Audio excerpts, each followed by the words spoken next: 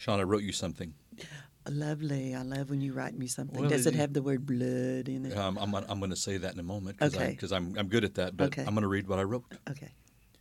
Green water tinged red, face down, lifeless stare, no breath. Shamrock luck ran out.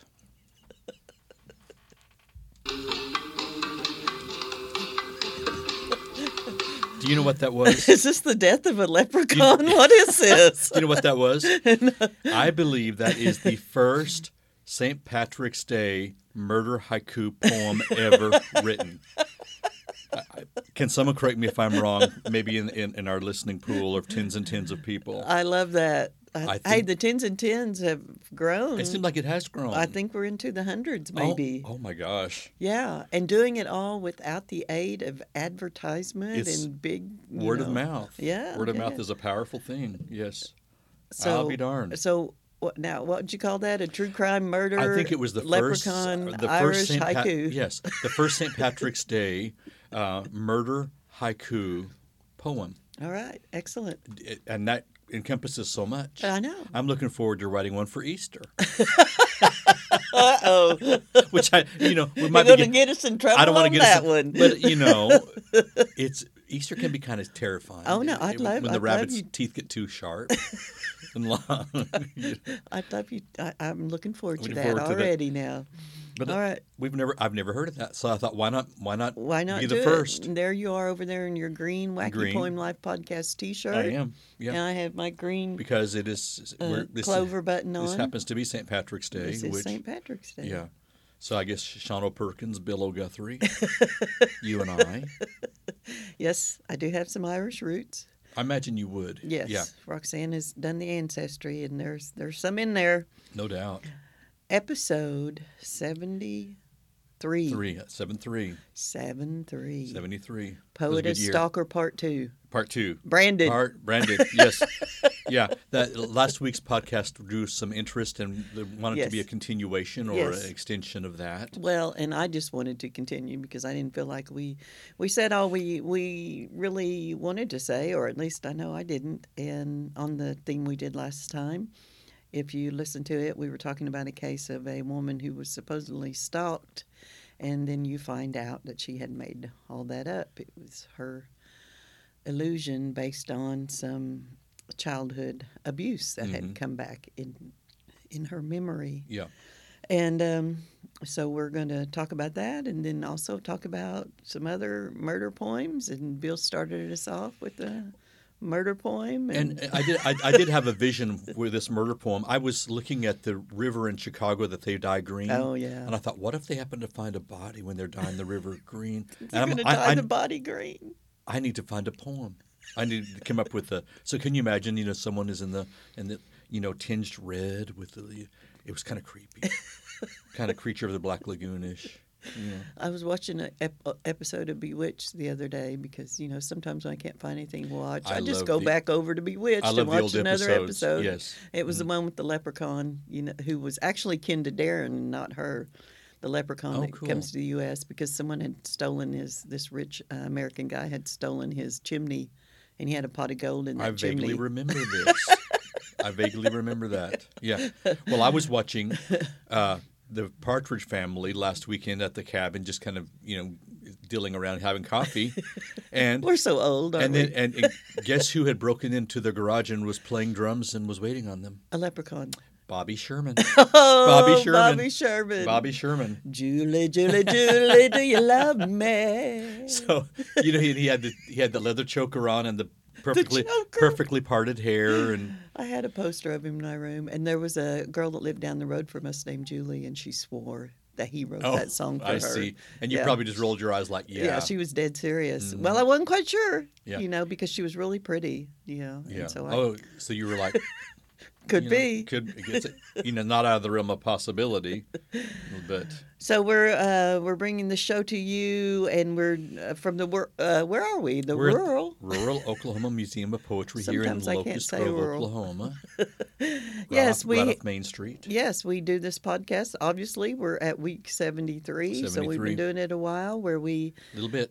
talk about poetry in an accessible way and make it interesting. Still talk about it as poetry, but we bring in stories and jokes and whatnot. And we usually talk about a poem that someone's left in the museum, but Certainly. not always. And where else in this nation can you hear of a St. Patrick's Day murder haiku? Nowhere else. No. And no, I challenge you to true find crime another. and wackiness and poetry and no. It's all here. Nowhere. Nowhere. It's all right here.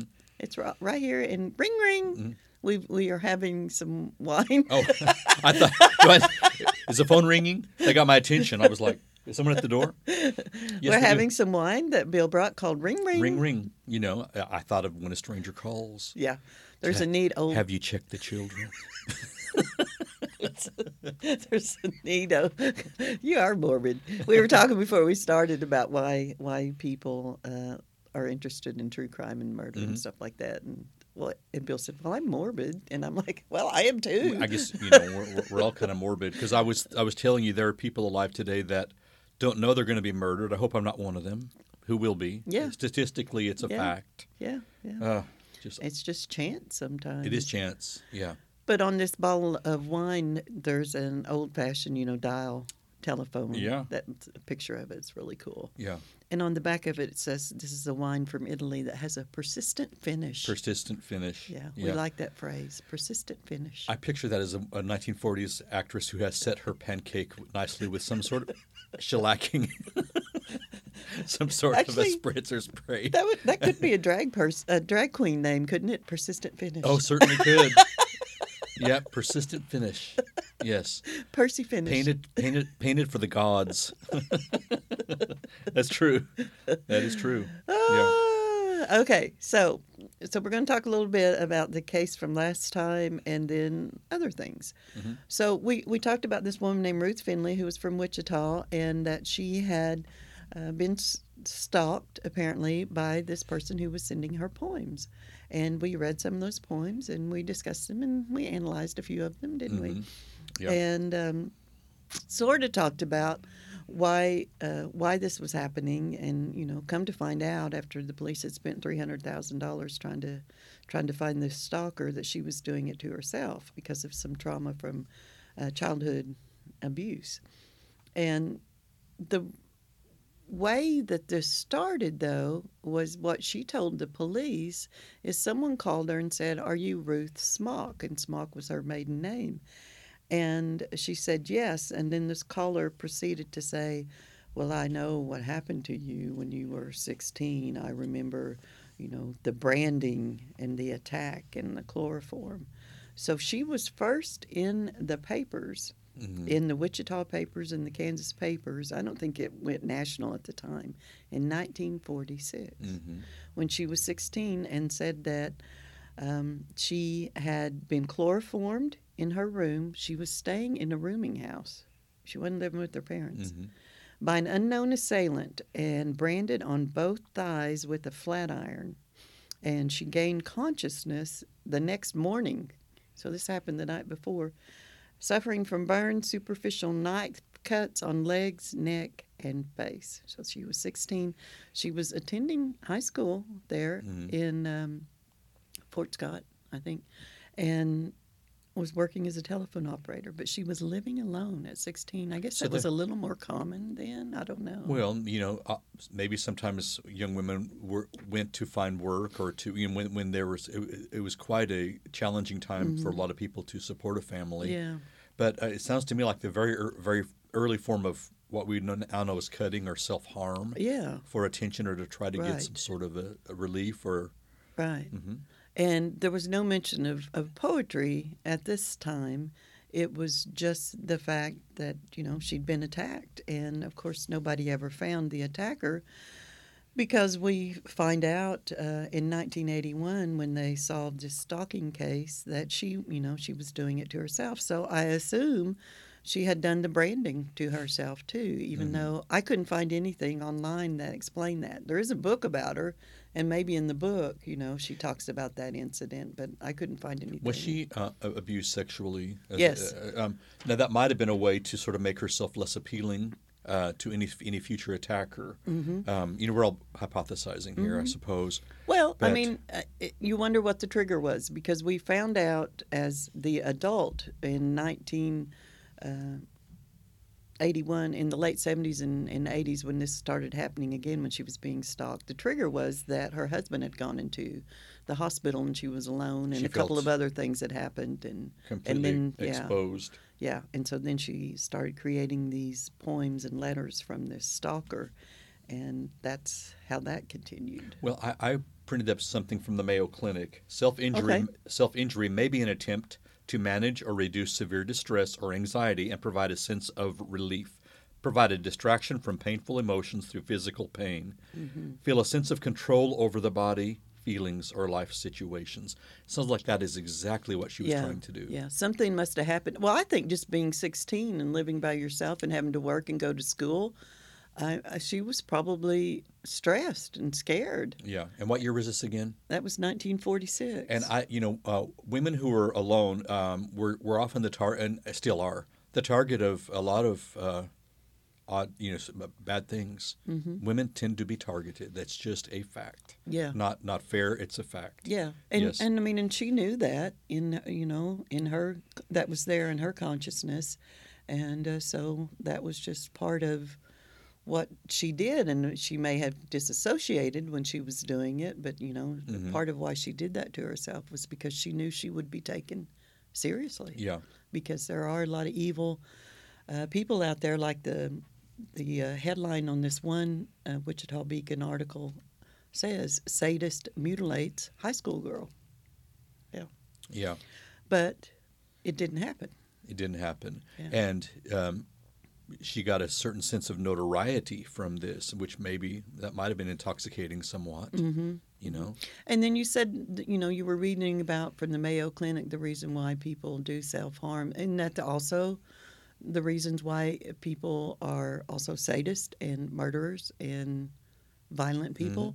I think there's a sense a sense of thrill of creating panic, harm. There's a sense of a visceral thrill, twisted obviously from the almost the act, the pre-act as the act of murdering or scaring or terrorizing, and probably even, like you said, relieve stress. And I hadn't thought of that for a murderer or to relieve stress by murdering. Yeah, seems that's a really an extreme way to deal with your stress. Yes, but I think that's what I know about murderers from reading things and watching and listening to way too many podcasts is that how they feel. That they feel like that's the only way that they can deal with life. Is by killing others. And of course, 9 times out of 10, the attacker or the perpetrator tries to locate someone who they feel like is less strong, less likely to fight back or to get away. Right. How often do you hear of a murderer saying, "I'm gonna target a 7'10" lumberjack"? Yeah. I feel the need to bury the hatchet, so to speak. Well, deep down, a murderer is probably a really, really huge coward. No doubt. A bully and a coward. That's exactly right. Yeah. Yes. So now, what all does this have to do with poetry? Well, there's a bridge. There's a link. We wondered last time, and we tried to sort of answer, and I will just keep wondering. I don't know what the answer is, but why do certain violent people use poetry as a tool? As a way to explain themselves or express their reality in some way? What is it about poetry? I don't know. Ransom notes can also be seen as a Those are form sometimes of poetic. poetry. Yeah. And the way the movies will have you cutting up letters. Often that's not the case, and pasting them as a ransom note can be deemed. Is that a form of poetry, Sean? Do you know a ransom note, or can they be riddles, rhymes, riddles, circles? Depends on how it's written. Yeah. Okay. Yeah. which makes me think of this. This is one thing I wanted to bring in while we're talking about this. And if y'all have answers and, things out there to these questions we were just asking of why poetry, because, I'm a lifelong poet and I love poetry and I'm in service to poetry. And I don't like it defamed, and I don't like killers using it. So help me figure out why they're doing it. Solve this problem. So I was looking around, and there was a sense that perhaps the Zodiac Killer wrote poetry. Now, we know he wrote letters, because we have those. We've never found out who that guy was.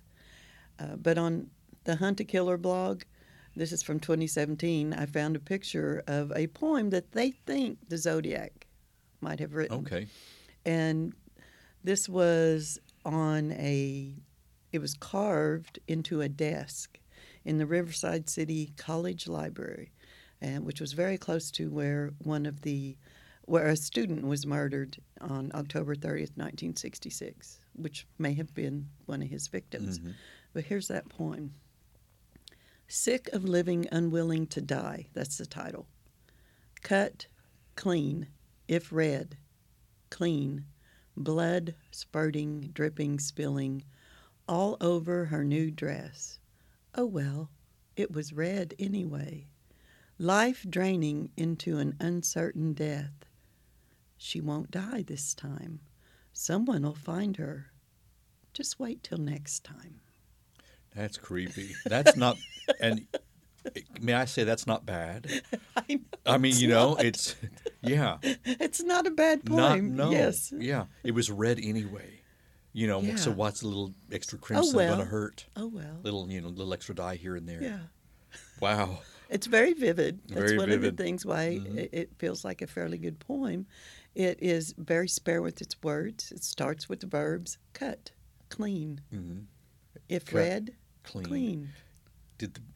Was he having trouble killing this person? I don't know. She won't die. I don't know. Right.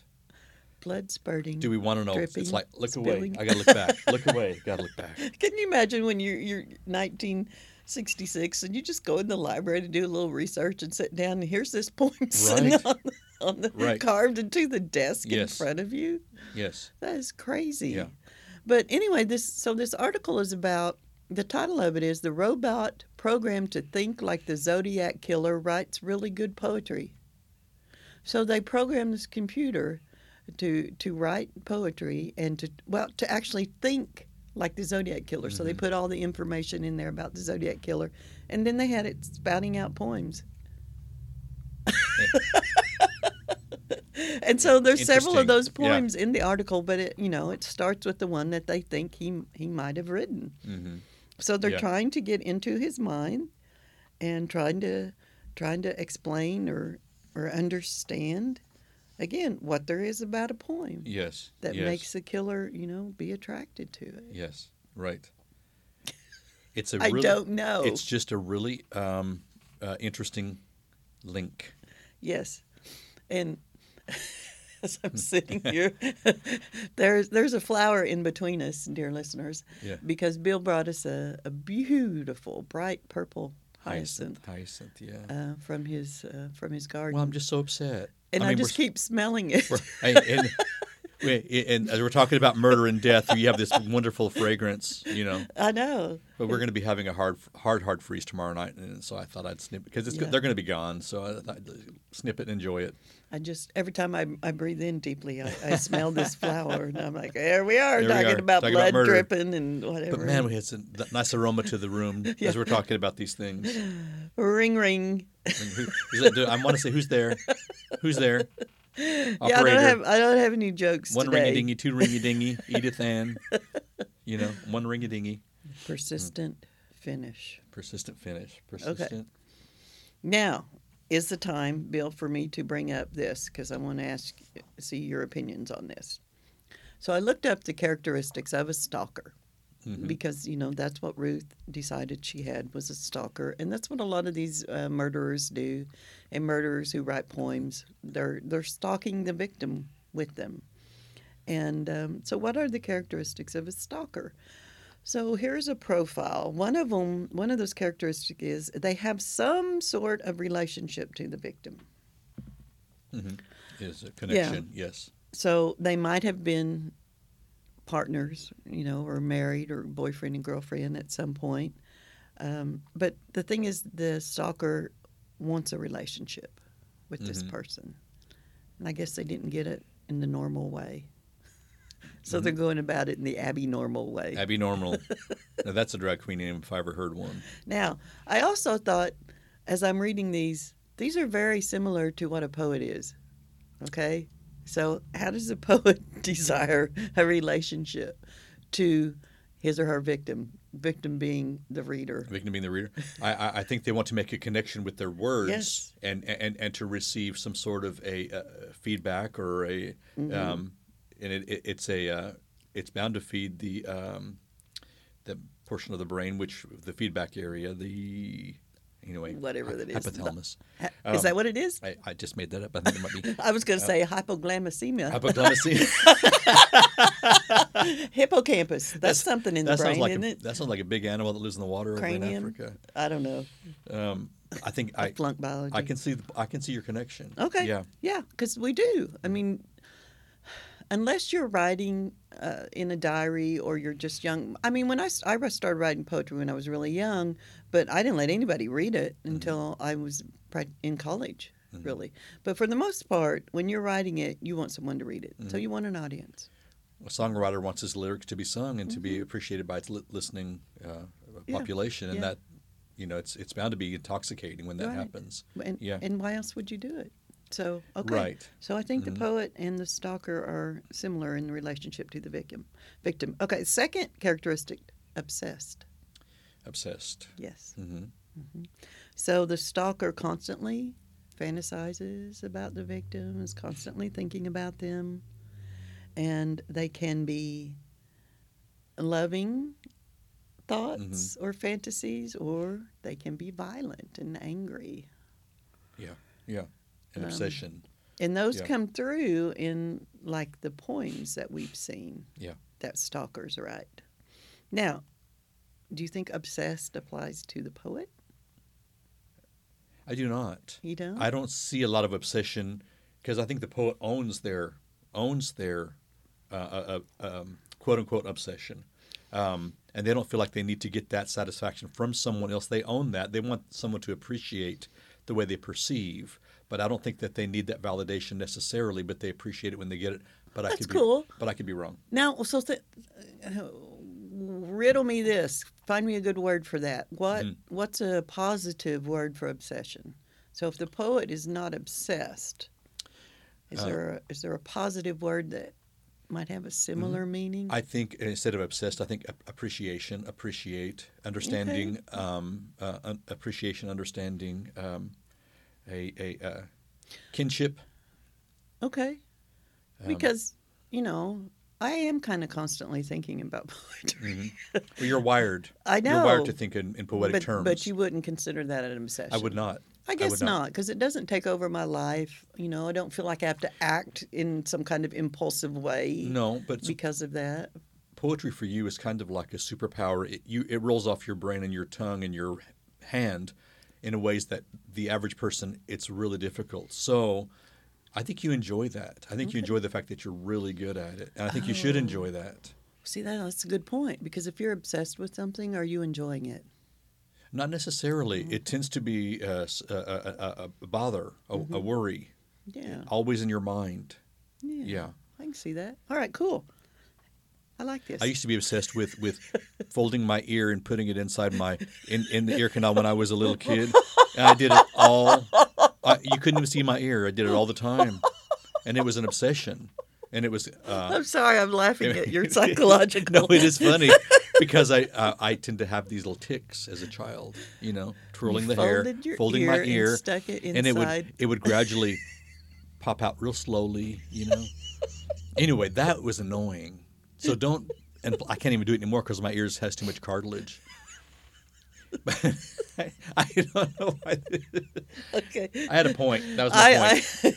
I am suddenly obsessed with my ear. I am suddenly obsessing and fantasizing about writing a poem about you folding your ear. I would love it. I would love that. Yeah. Okay. Immortalize that. It's upcoming.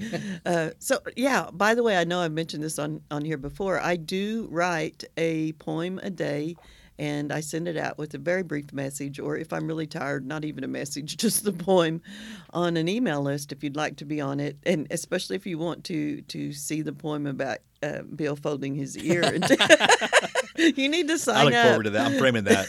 Go to poemlife.org, and there's a link there to email list. It's nice to get the daily poem because I like to know what you're thinking. I'm glad. What you've experienced. Yes. I love the one about the iris and the feet touching the water.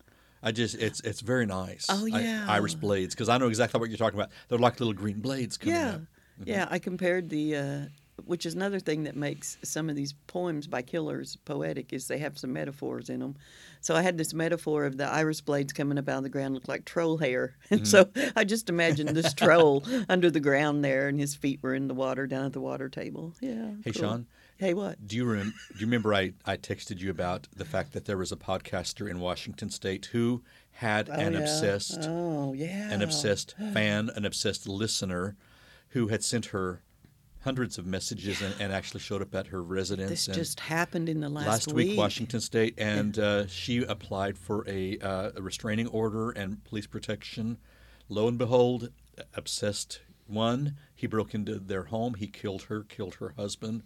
So, my question, do you think we have an obsessed listener out there? Listeners? I hope not. Thank you for bringing that up, Bill. As popular as we're becoming, I just wonder if that's happening. So, I hope not, because I don't think we're going to get away with your skills as an ear folder and my poetic abilities. I don't think that's going to help us. We're taking self-defense from this is true. Paul, so it would not be an easy takedown. This is true. I said at the beginning of this podcast, this episode, that we didn't have any advertisement, but here's another advertisement.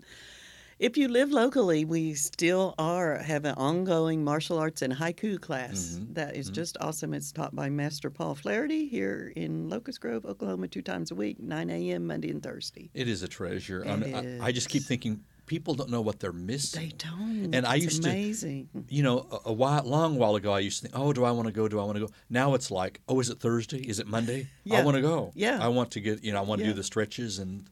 Of course, we did get heckled by a drive-by truck last week. We did. Well, he was being like a crow or something. Wasn't he? And I thought, well, what is it? That's not even clever. I wanted to shout back, wherever you go. Yeah, because we're doing it. If the weather's nice, we're outside where we're doing it. If it's not nice, we go in the VFW building. But you know what, Bill? All this stuff just kind of goes together. Everything is it's interconnected. Kismet, because we're learning self-defense there. We do talk about abductions and stalkers, because Master Paul says, hey, did you see the video of the woman, who was attacked and blah, blah, blah, and, the gym or at the Lowe's. And he goes through what they did, what they might have done better, what they could have done to get away from their attacker. And it does happen. Yeah. The attacks, they happen even in hardware stores in broad daylight. And then we begin and end each of our sessions with a haiku. With a haiku, so you get a workout. So you get mental stimulation, physical, stretching and strength building. And let me tell you, the legs. It works on the legs and the calves and all of that. My legs are so much stronger, and I've lost some weight too, just because I'm more conscious. Of my body and my breathing and all that good stuff. And so, all this stuff goes together. It's all one big spider web that's woven together. And correct. That's the whole point of the museum, too. It's just a place where it's not just about coming in and, stop, stand, stare type of museum, or you're just reading poetry, or having to analyze something. You are a part of everything. And if I may add, I was at brunch. You may add. I was at brunch. Ring, ring. I was at brunch last Sunday at the Tulsa Club, a great place in Tulsa, pre-Hamilton show, and having brunch. And a friend of mine asked, I said, I'm still doing our podcast. I love it. He said, now what's that about again? And I said, well, it's about poetry. And he kind of did this. Oh, yeah, rolling of the eyes. And almost like fainting, falling out of his chair, like, oh, poetry. Wherefore art thou? And I said, I was like, no, Kevin. I don't want to say your last name, but it's really Kevin. We make it really interesting. It is one of the most interesting podcasts that I think people can hear on poetry. I do too. You're probably going to laugh once or twice during the podcast. Oh yeah. But the thing is, I know I will. People find what we do actually kind of intriguing. Yeah, I think so. And so I let him know. I said, give it a listen. Our other friends said, oh, it's wonderful that were with us. Mm-hmm. So I listen to a lot of podcasts, and many times I'm just like, ours is so much better than this. I think so, and it's like a little bulb under the ground, sending its little blades up. Are we trolls? Sending we're kind of trollish, sending our blades up. Our feet are at the water. We're getting ready to burst forth. Oh, you bloom. know what? I just thought about that. Trolls. Trolls. On the internet, trolls are stalkers. Trolls are stalkers. Oh my God. There you go. You're making another connection. Oh, my ring. You're on fire. Those neurons are firing. Okay, I want to go back to this list. Okay. Did you hear me laughing? I sound like a cartoon character. Okay, can't catch my breath. Here's another characteristic of a stalker. All right. Rejected. Yes. Yes. Yes. That's a poet too. And not handling. You just talked about rejection of the poet. And not handling rejection. Mm-hmm. We all get rejected. Yeah. But when you internalize it and just take it so personally to another level. Mm-hmm. Or if you have a relationship that goes bad, which they do. Who doesn't? They Who do. hasn't? Yeah, but then you feel rejected sometimes, and you take that so personally and turn it around and start attacking other people with it. I think if you're I think people who feel deeply rejected and can't get over it, they can't communicate. Mm-hmm. They have a really bad time communicating. Have a hard time dealing with it. Mm-hmm. Just working through it. Mm-hmm. Mm-hmm. And I think poets can be emotional and hard to get along with. Not me, but some. And I think, but that's true for any creative person. Believe it or not, I can be kind of hard to get along. Believe it or not. Is that what Rob tells you? Sometimes, well, and, some of my family would tell you that, that I tend to think I'm right all the time, which I usually am. I kind of feel that too, and I usually am. So we got that in common. Yeah. Well, poets and creatives fiercely independent. Mm-hmm. And so don't like to be rejected, but we are poets. I mean, my poetry's been rejected so many times. I used to keep back before the internet. I'd keep a file of all the rejections, and it's a huge 2-inch thick file of paper. That was before the internet. Why do you keep those? I don't know. Well, I think it's really a good thing to do that. Yeah. To realize that what everyone does get rejected. For every rejection, you're. Maybe it sounds so cliche. I don't like this. To say it's a learning experience makes me kind of nauseous. To say, oh, you'll grow Have a drink. You'll grow from this. You'll grow from this. No, it's a rejection. It still sucks. Yeah. Have another piece of bread over there.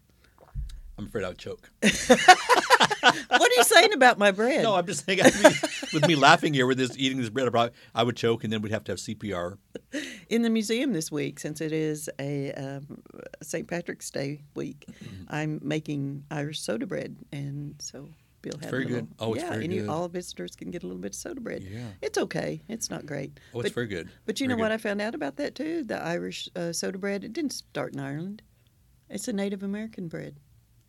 Stolen from another thing stolen from the Native Americans. Stolen. Yeah. Oh goodness. And we just know it as the Irish bread now. Irish bread. But it's St. Patrick's. There are 2 Irish poets who won the Nobel Prize. Yeats and Seamus Heaney. Seamus. Now, how could Seamus not be an Irish name? I know. Yeah. Like Sean. Like Sean, exactly. That's exactly right. Okay, 2 more characteristics. Okay. Intelligent and motivated. I'll have to let me Rolodex. Intelligence. I think they found that most stalkers are fairly intelligent. You'd have to have some sort of intelligence to pull off some of this. It can be an intricate situation. Yeah, you have to be organized, and you're really planning things out. Well, because think about this: for lions to catch an antelope, there has to be a plan in place. Yeah. One will draw one will get their attention. The other will be hiding in the bushes, running in that direction. And I think that I've got a point. I think that stalkers and murderers are predators. There we go. Another thing. There's a predation instinct. The only thing I was The fact that you're laughing about this is startling. It scares the me. reason I was laughing because when you started describing the lion and how they were working together to get what were they getting to cheat it? What? Gazelles or a gazelle or antelopes, something? Impala. I start thinking about poets, working together to get the listener, the victim. Yes, So I thought, and I'm of course gesturing as I love to do. So. I was just seeing myself as a lion Yeah. and the other lion poets, that's trying to get someone who will read them and listen to them. Did you know that 90% of the kills, at least, are made by female lions, lionesses? Yeah. And you know what happens after they get the prey? What happens? The males rush in and eat the lead male. Damn males every time. I tell you. My gosh, I'm sorry, but you have more characteristics. Yes. Well, no, those were it. Oh, that's it. But of course, I think poets are intelligent. But there is a cliche about poets too, that they're highly intelligent, but they lack social skills and that kind of thing. I have heard that. Mm-hmm. I've seen it. And obviously, would Emily Dickinson? She was. Well, that's to the extreme. That's to the extreme. But can it be they're just selective in who they want to hang around with? It could be, especially when you get older and if you feel like you have a good sense of yourself, like I do. But I guess when you're younger, I mean, did you ever listen to Garrison Keillor when he was doing his Prairie Home Companion, and he would often have the little jokes about English majors? Well, I don't particularly remember those. Well, that's what he would always bring in the English major when he was talking about, people who didn't have very good social skills. Yeah. Their gatherings were I will forever miss strange. the Writer's Almanac on NPR. Yeah. I miss that, and I feel like that's a travesty to not have that any longer. I thought he was still doing that no, part. No, there was a legal controversy with him, and he was forced to step out a few years ago. But he's got this very soothing baritone voice. And I just love his. By the way, I was told to have a nice radio voice last week. You have an excellent radio voice. Well, thank you. I felt a warm fuzzy rising. That's where you've got some of your stalker fans. Oh, is that right? Yeah, from your voice. They want to hear me say blood. I know. Yeah. I think that's partly why one of your number one fans, Verla. Oh, hello, really Verla. likes you. Hi, Verla. Shout out. So the last one was motivated, and so obviously you've got to be really motivated if you're a stalker, if you want to achieve your ends. Mm-hmm. Yeah. And if you want to get published, you've got to be super hyper motivated. Motivated and have a thick skin. Yeah, yeah. So interesting, huh? It is Stalker interesting. and a poet. Mm-hmm. Well, and you think about for someone to be motivated, you have to find your way into the intricacies of accessing this person. Learn their routines, learn their security systems, learn their all of this. Mm-hmm. So there is a planning and a strategy. Mm-hmm. And then the poet, I guess the equivalent of that is just learning their craft. Learning the craft. Learning the craft and figuring out what a bad poem is, and learning from the bad poems that you've written. I have written, like I was talking about that 2-inch stack of rejection. I have probably a 12-inch stack pre-internet of all the poems, that I used to write, and they are bad. Mm-hmm. But I've kept them, and I'm not publishing them anywhere. They're so bad I'm not even going to revise them. Mm-hmm. But you got to do that too. You do. You have to work through the bad or the unacceptable in your mind. Yeah, and you have to do that. I mean, you can't start with a brilliant poem. I don't know any poets that started with brilliant poems. And what makes a poem brilliant? Is it popularity? Is it the way it's everyone loves it? Because I think it's just every single thing goes together. That's a subjective question. It depends on the. But there are some that everyone knows. One of the ones that I like is who wrote Riding Through the Woods During a Winter Night. Frost. Mm-hmm. The woods are lovely, dark, and deep. But I have miles to go before I sleep. Promises to keep and miles, and he says that twice. Mm-hmm. Mm-hmm. Oh my goodness! Yeah, that's one of the That's one of the tools I like to use is repetition. And you know Because what? you can use it really effectively. And you know what I like about that particular line? He stopped for a moment Mm-hmm. and pondered whether he wanted to go into That's the right. woods. Because- He gave it a thought. Yeah, and he knew from the beginning of the poem, whose woods these are, I think I know. His house is in the village, so he will not see me stopping here to watch his woods fill up with snow. He knew these were not his woods.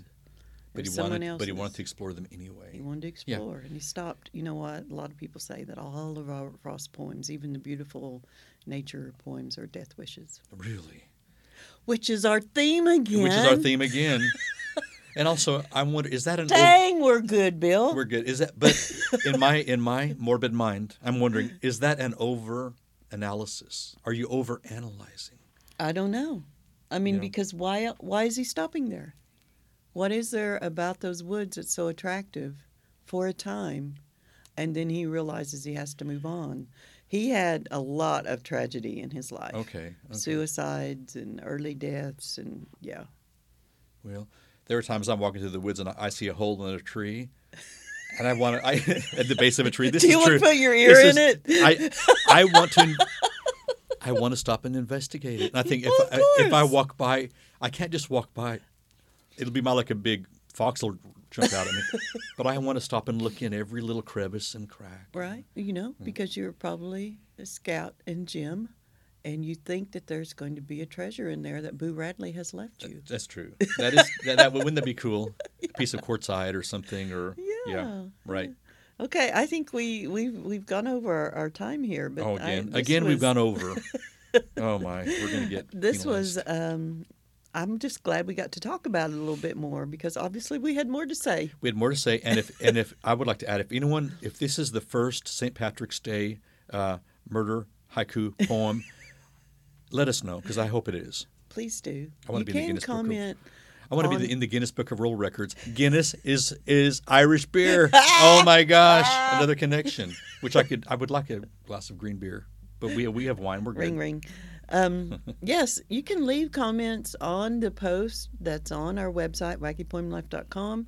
You can write us a review or leave comments on any place, where you get your podcast. Come in the museum and leave a Space comment. for that. Come in the museum and leave a comment in the museum. form of a poem. That would be really cool. You can email us, wackypoemlife@gmail.com. Mm-hmm. Go to our Facebook page, Wacky Poem Life on Facebook. You can make comments on there. We need, please stalk us. Yeah. She speaks for herself. All right. Thank Bye, you guys. all.